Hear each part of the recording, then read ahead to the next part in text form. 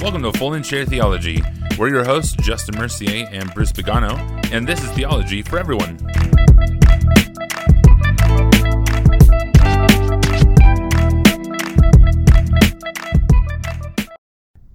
Hey, welcome to Fold and Share Theology. This is the Fold and Share Theology segment, a spruce of Bruce, and I'm excited to share what I have for you today. I love when I'm able to kind of like study something and just kind of see this connection between some things in the Bible and things that Jesus said and taught, and when those things line up really well and consistently. So I'm excited to share that. This is airing just a couple days after Easter, so happy belated Easter. Such a great celebration this last Sunday. It was just good. I was able to have a Seder on Good Friday with some friends, with my community, with my people, and we went through it's called, I'm probably going to butcher it, but it's the Haggadah, which is the Passover script, and there's some elements and some things that you do, and you break some bread and you hide it, and the kids go find it, and it's it's modified for Christians because the Seder is a Jewish meal, but yeah, it was just a great time, and yeah, just really good. So let me get this out of the way. I'm drinking red wine tonight. I'm not drinking bourbon, but I am drinking one of my favorite red wines, and it is aged 3 months in bourbon barrels. So it's Apothic Inferno. It's just a red wine blend, a little bit of just kind of spice and smoke to it because it's finished in bourbon barrels, but it's a great wine. Anyway, with that out of the way, I want to talk about the Good Samaritan and the prodigal son. This past episode, last Thursday, when Justin and I talked about giving to the needy, Justin said something on that episode that really is an important point to be made. And he said kind of something to the effect of, it sounds like Jesus had one message in his heart, and he was communicating that throughout his entire ministry. And I think that's right. Just as the more I read scripture and study, I'm pretty convinced it's right. And I think that message was, the good king's here, and God is redeeming and renewing all things for his glory, that they might be joined back to him. And we get to see that. We've seen that in the Sermon on the Mount. And for sure, he's inviting us to participate in that and to view other humans, other people, other created as image of God, and to treat them with honor in that regard so that God is glorified. And so I think it's really important. And I think the Good Samaritan, the parable of the Good Samaritan, and the parable of the prodigal son, the Good Samaritan's told first in Luke 10, and then later in Luke 15, Jesus tells the parable of the prodigal son.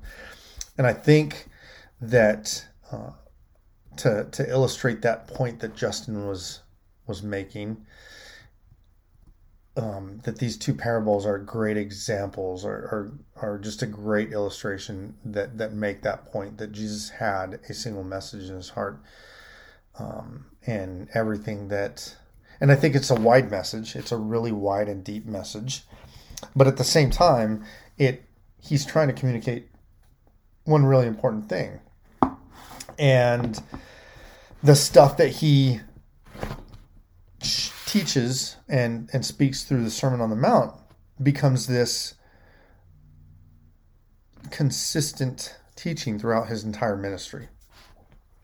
And so Jesus tells these parables, and really the message is the same in each one. And I'll kind of, this last weekend, the pastor of my church, Adam, preaches or preached on the prodigal son. And he's preached on the prodigal son in the past. And I think it was just a great message for Easter.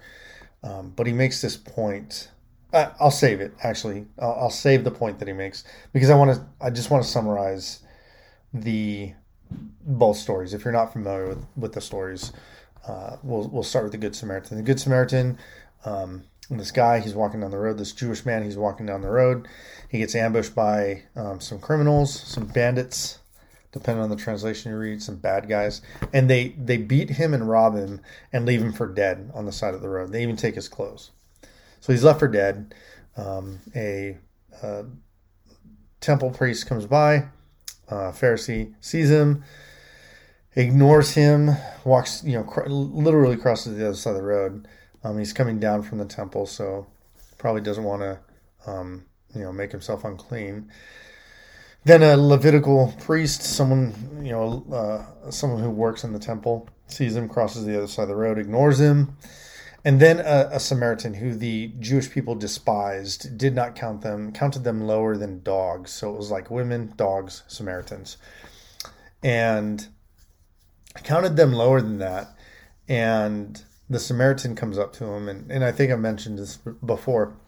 Surely if Jewish people would have walked up on him trying to tend to the wounds of this Jewish man, they would have just automatically assumed that he's garbage and he's lower than a dog. He probably did this, and they wouldn't even sought an explanation. They would have just held him accountable as the perpetrator of this violent act, and responded with swift justice, if you can call it justice. But at the end of the day, this Samaritan comes across this guy, has compassion on him, feels compassion for him. Some scriptures, some passages say takes pity on him, responds with compassionate care, tends to his wounds, uses wine and oil, puts him on his own donkey, rides him to an inn, tends to his wounds through the night, cares for him, and then pays pays the innkeeper for his care, so that he, while he's gone, is taken care of, and then promises that when he comes back, whatever expenses the innkeeper accrues, that he would pay that for him. And that's a big deal. So that's the Good Samaritan. And, Jesus, at the end of that, he's like, hey, which one is the actual neighbor? The Pharisee says the one who showed him mercy, which is an important word. And then Jesus says, now go and do the same. The prodigal son is this story of a man who has two sons. The younger of them comes to the father and says, hey, I want my inheritance. I want it now before you die.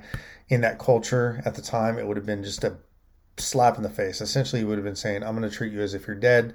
You're unimportant to me, and I want my part. And I don't want to be part of this family anymore. So the father gives it to him. The younger son promptly goes out, lives this extravagant life, and dumps all his money. A famine hits the land. He's out of money. He ends up finding himself in a pigsty, which the Jews that Jesus was telling this parable to would have found that to be horrific because pigs are unclean. And this young Jewish boy ends up in a pig pen, cleaning up after pigs and desiring the food that they're eating for his own. It says he gets up and he comes to his senses and essentially has this thought that I'll just go to my father and ask him to take me in as one of his servants, and we'll just do that. Because living as a servant for my father is much better than living in the condition I'm currently in. So he goes home. While he's a long way off, the father sees him. The implication is that the father had waited for him day and night. Father sees him a long way off, runs to him, embraces him. The son has a speech planned out like, Father, just make me one of your servants.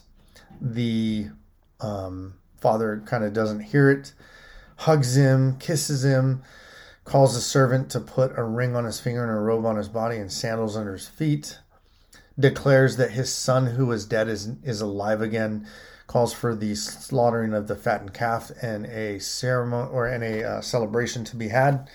All the while, The brother who never left becomes upset because he was faithful to the father and he never got a party. And the father makes the point that like everything you had was always everything I've had is always available to you, and you just never took advantage of it. Now come celebrate. I think it says that the son stayed outside. So that's the two stories.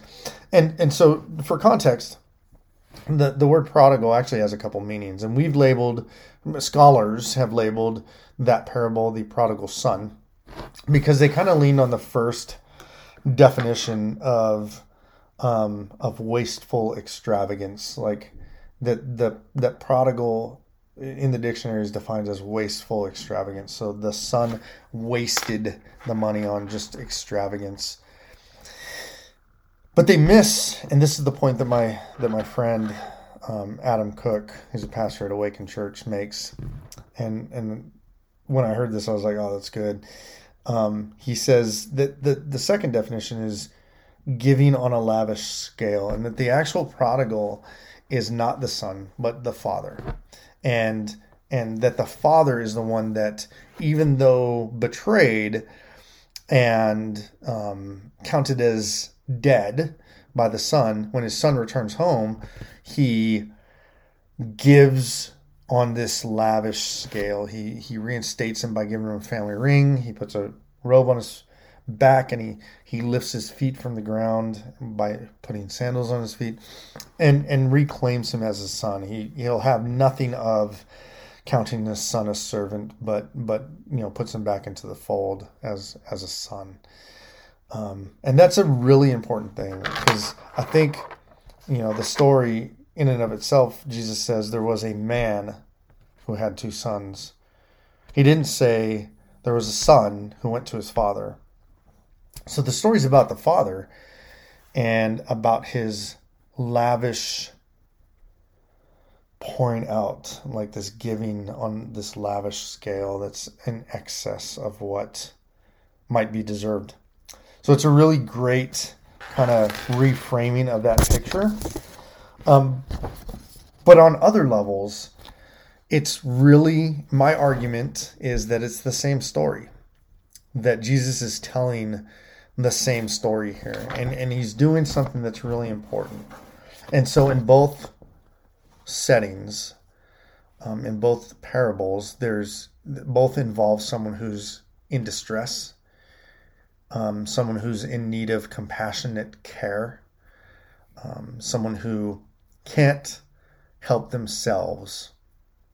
Now, the difference here, and I think that the reason why Jesus tells both the stories, and this is conjecture, but just looking at context, the reason why Jesus tells both the stories the way that he told the stories is one of them illustrates a situation that was other inflicted. So the story of the Good Samaritan. The Good Samaritan had nothing to do with bandits jumping him. Like, there's no indication in the story that he did anything to deserve it, that he wasn't where he wasn't supposed to be. And all the responsibility for him being beat up, robbed, and left for dead is put on the bandits.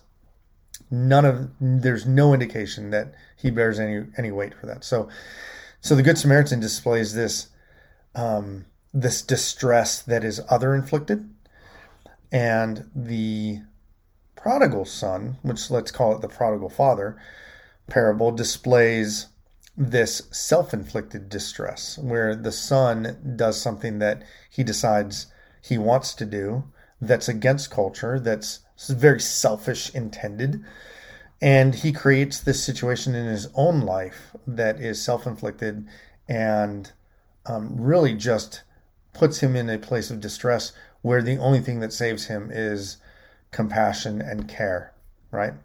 And so that's really important, because Jesus is kind of framing this moment where the other two people in the story provide the thing for the person who is in distress, and they provide the same thing. So the two people who are in distress are in distress for different reasons, one self-inflicted, one other-inflicted. And the people that relieve the distress relieve it in the same way, regardless of how the distress was inflicted. And so that's a big deal. Jesus is putting out there that, like, for the Father, for God, for Jesus, it doesn't matter who inflicts the distress. They're going to respond the same way. And that's really good news for us.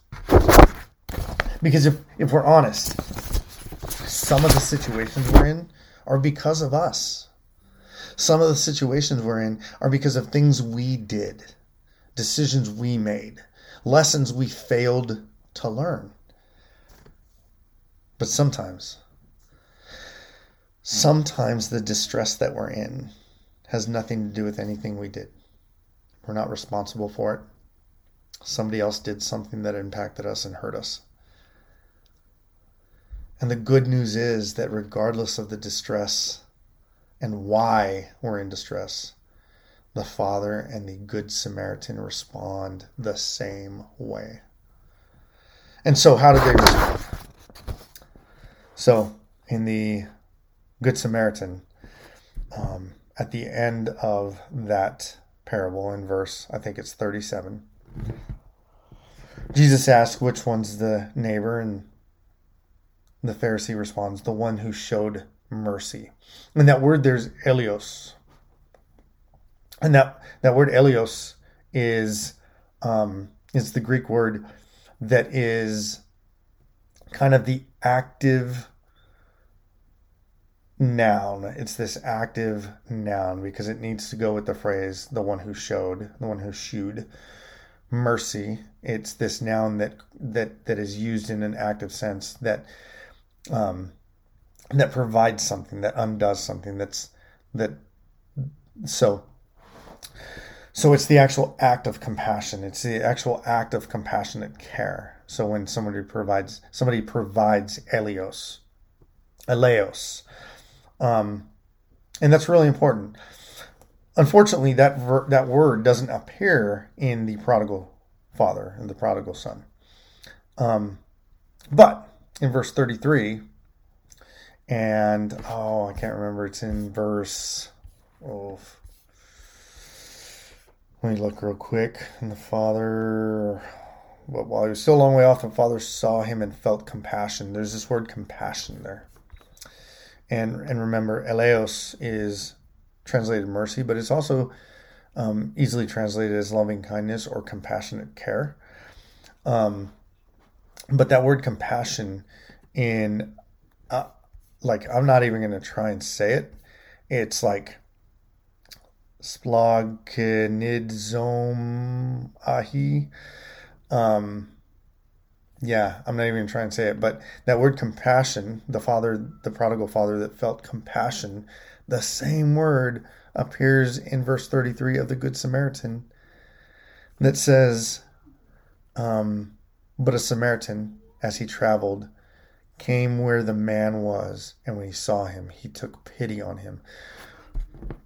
Or it's the same word as in the prodigal, he took compassion on him. And so that word is essentially means that there's this feeling deep inside them that moves them toward eleos.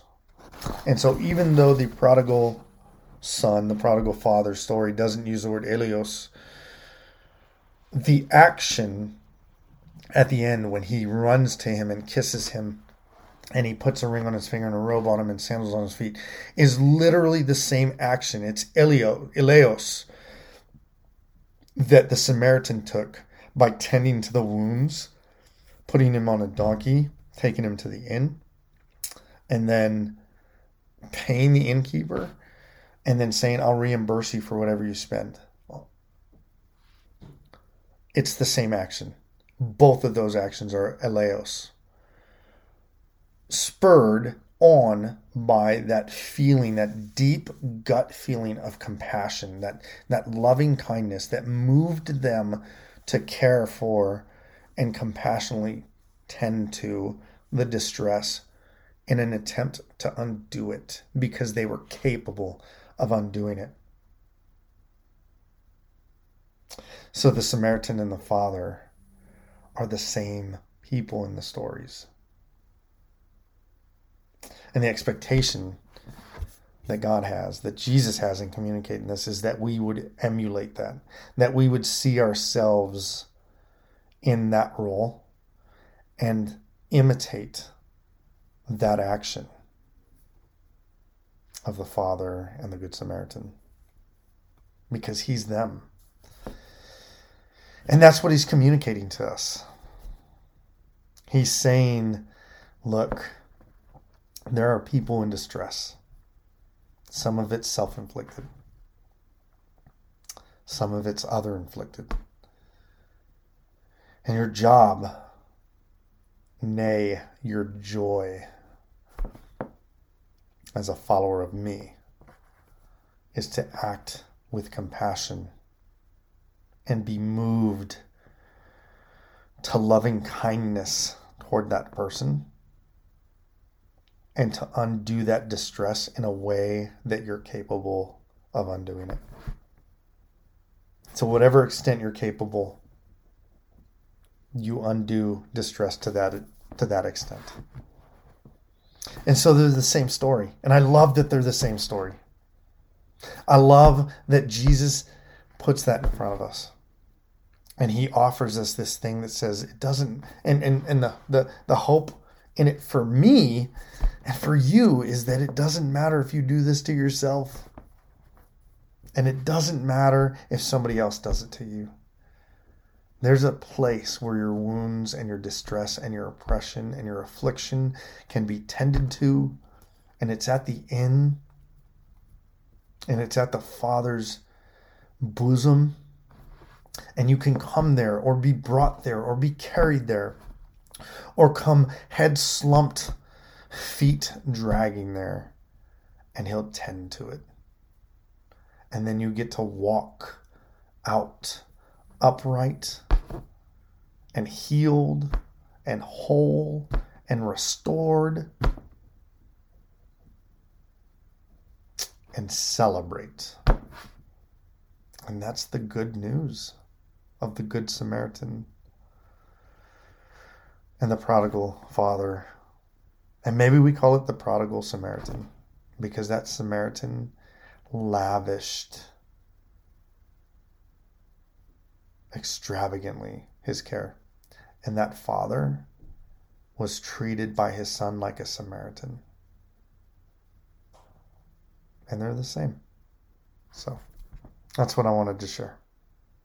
Thanks for listening. Thanks for taking them 22 minutes, 25 minutes. I'd love to hear your comments. I'd love to hear what you think. I don't think it's off. I don't think I have it off. But I'd love to hear what you think. Add us on Facebook and Instagram and the Twitters. Give us a rating. Review us on all of your podcast stations: Apple, Spotify, Stitcher, Prime. Yeah. So, thanks, guys. And we will be back on Thursday with another episode of Fold and Share Theology. And I think we're talking prayer. So, see you then. Bye. Thank you for listening to Fold and Share Theology.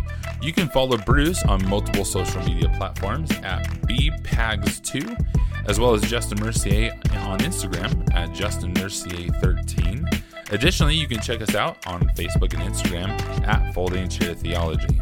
Until then, keep unfolding God's Word each and every day.